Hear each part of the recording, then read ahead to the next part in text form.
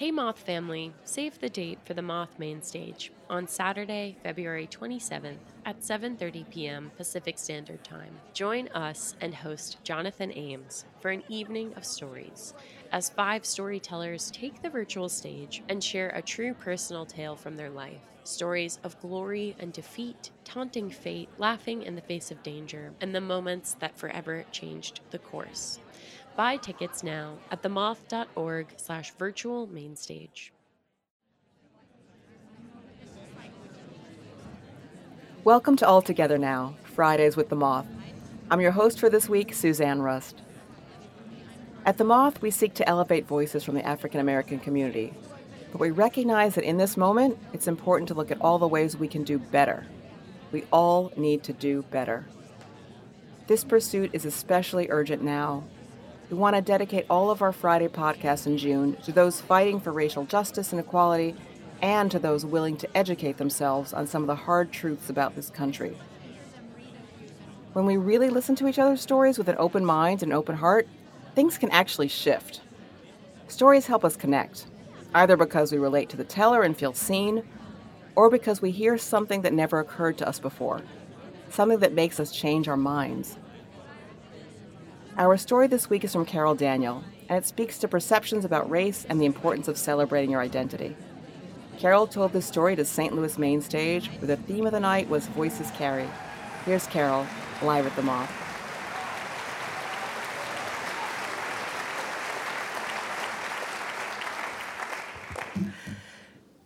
So I was a junior in college when I got my first paying job in my field on the radio. This is not an internship. I'm getting a check. It was a country and western radio station. And my job, though it was only on the weekends, was to play the top country hits of the week each Sunday. It actually came on an album, pre-recorded. So I had to take it out of the sleeve and put it on the turntable just so, and put the needle down on side 1, caring not to scratch it, and then let part 1 play. My moment is coming now. Yes, all the training, it's coming now. When side 1 would end, I had to lift the needle, and here's my moment. I get to read the weather live for Jefferson City, Missouri.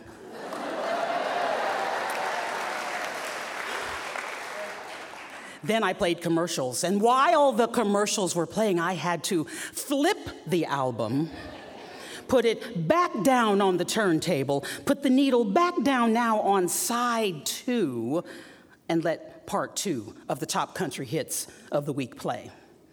You know, when you're getting a degree in communications or broadcasting, they teach you all kinds of stuff, but they do not teach you how to flip an album in record time before the commercial break ends. My career would eventually bring me here to St. Louis. It's the largest market I had ever been in. I was excited and I was nervous. And so I am trying to get to know the community. And so I'm going to every fundraiser and every event I can think of. And after one of those events, I promise you it was actually here at the Sheldon in St. Louis, Missouri, a young man approached me outside on the sidewalk. He was black, and he said to me, "I knew you were black." Now,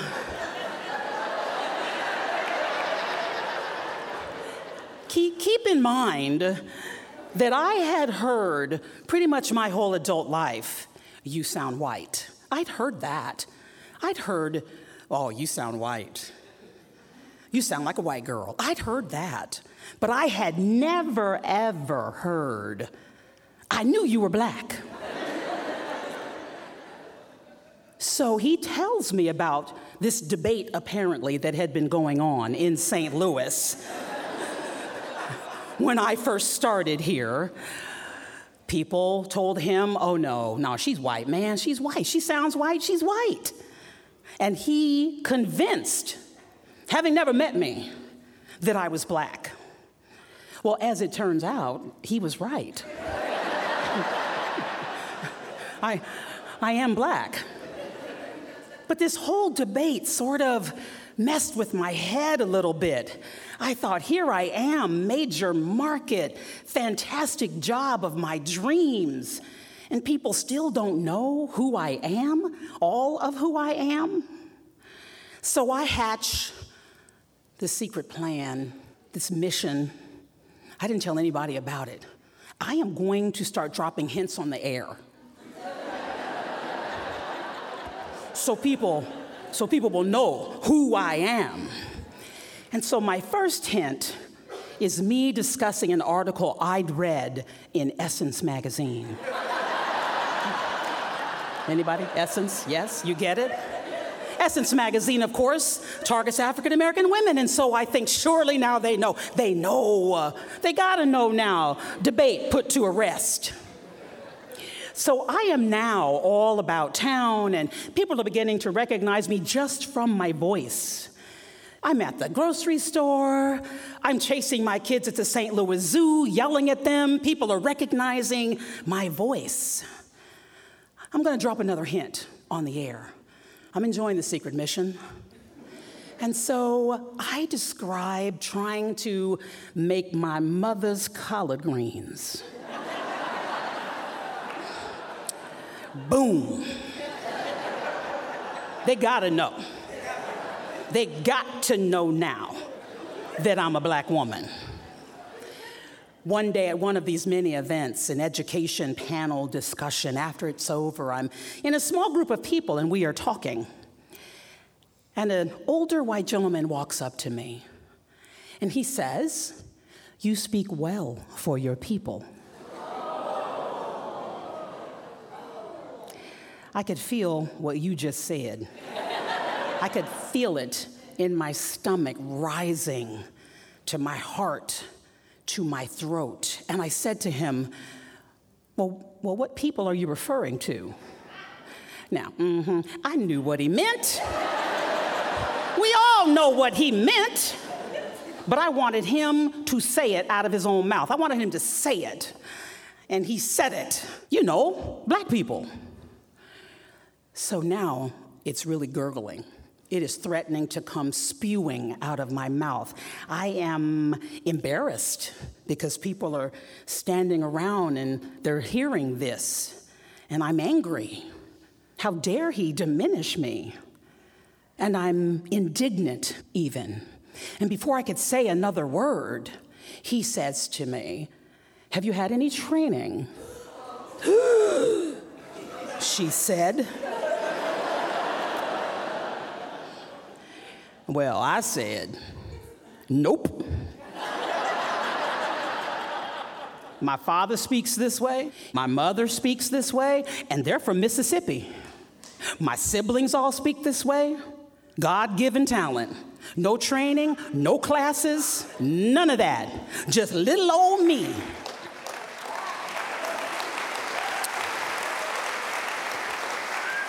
But I'm still feeling the secret mission. So I decide to engage in a drop the mic moment. It's closer to Thanksgiving now when I drop this hint, and I describe again one of my mother's recipes for cornbread dressing.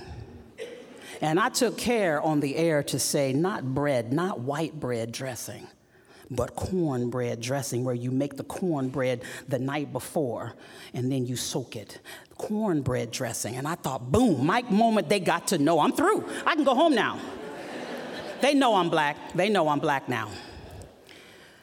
And so on the air one day, I was just remembering this conversation I'd had with these two women, these two petite, older black women, gray hair, coiffed. One had a single strand of pearls. They both had a touch of makeup. And one of them took me by each hand, and she pulled me close, and the other leaned in so she could hear. And she said to me, "We are so proud of you." And I got a lump in my throat. And I knew what they meant. They're looking at me, this young, talented Black woman making her mark on this big radio station in St. Louis. But I'm looking at them.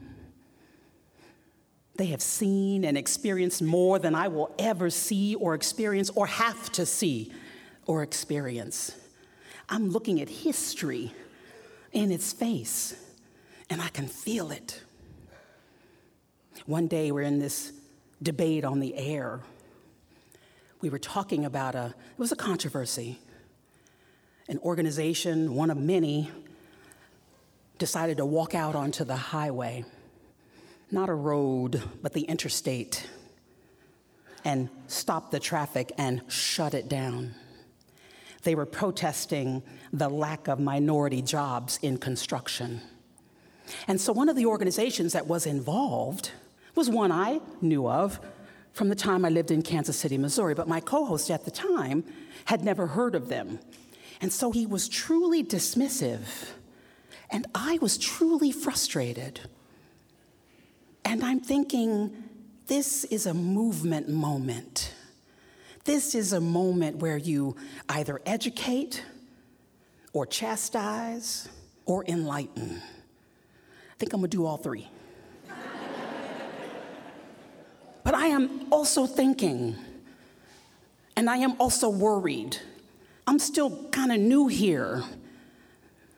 I'm still young. I'm a woman. I'm Black, and I'm pregnant. And I'm worried about the stereotype of the angry Black woman, and yet I'm also worried that I don't speak up enough about Black issues. I'm thinking all of this. And I dive right in. And I said to him, "You know they're in the yellow pages. You can look them up right now and call them. They've been around for 50 years. And so we took some calls, and we ended that conversation, turned the mics off, and left the studio. Now, just a few weeks ago, a gentleman came to our house for a service call to repair the windshield of my car.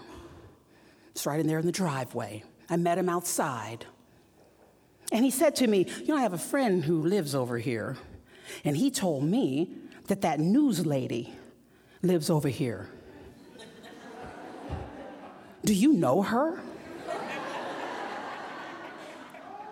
And I said, pausing, feeling pride and trepidation. And I said, well, I am that woman. You are? I'm Carol Daniel. And there it is again. He's looking at me. He's sizing me up. He sized me up in my driveway. And I thought, did he think I was white? Is he surprised now to find that I'm Black? And I thought, apparently the debate is still there in some form or fashion.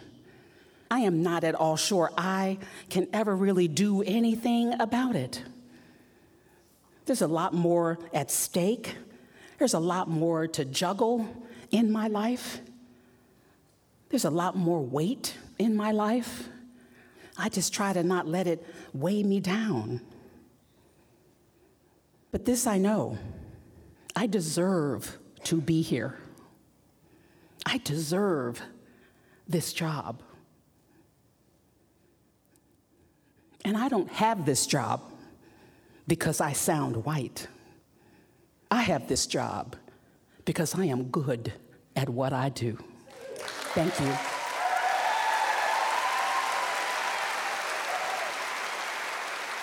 That was Carol Daniel. Carol says that she is first and foremost a mother and wife. She and her husband Patrick are the proud and exhausted parents of 2 sons. Carol has been with KMOX, the voice of St. Louis, since 1995, and she's been widely recognized for her work on air and in the community. In her career, she's also been a campaign organizer, an award-winning newspaper columnist, and a substitute teacher. Carol's first book, All I Ever Wanted, Relationships, Marriage, Family, is out now. We started All Together Now because we wanted to help foster dialogue between those of us quarantining. In these uncertain times, we want to continue to help facilitate these conversations, especially the hard ones. When was the time you felt the need to speak up? What did it feel like to make that choice? How about a time when someone's perception of you conflicted with your own sense of self? In her story, Carol talks about living in a movement moment. Well, I'm recording this podcast just a week after the murder of George Floyd in Minneapolis, and we are deep into another movement moment. It's a time when Carol says you either educate, chastise, or enlighten. This is truly a time to speak out. On our website, we've listed some resources to help guide you through this current moment, whether you're looking for places to donate to or looking for emotional support. Until next time, from all of us here at The Moth, have a story-worthy week. Suzanne Rust is The Moth's senior curatorial producer, editor of the Moth Review interview series, and one of the hosts of the Moth's Friday podcast. In addition to finding new voices and fresh stories for the Moth stage, Suzanne creates playlists and helps curate special storytelling events. Podcast production by Julia Purcell. The Moth Podcast is presented by PRX, the Public Radio Exchange, helping make public radio more public at prx.org. Moth Story Slams are back. Held on Mondays beginning in February, join us for our weekly open mic story slam competition. February's theme is Love Hurts. Throw your name in the hat for a chance to tell your story or just come to listen to stories of a total eclipse of the heart, kicked to the curb by the people or places or things you love or used to love. Visit themoth.org/events to buy tickets now. That's themoth.org/events.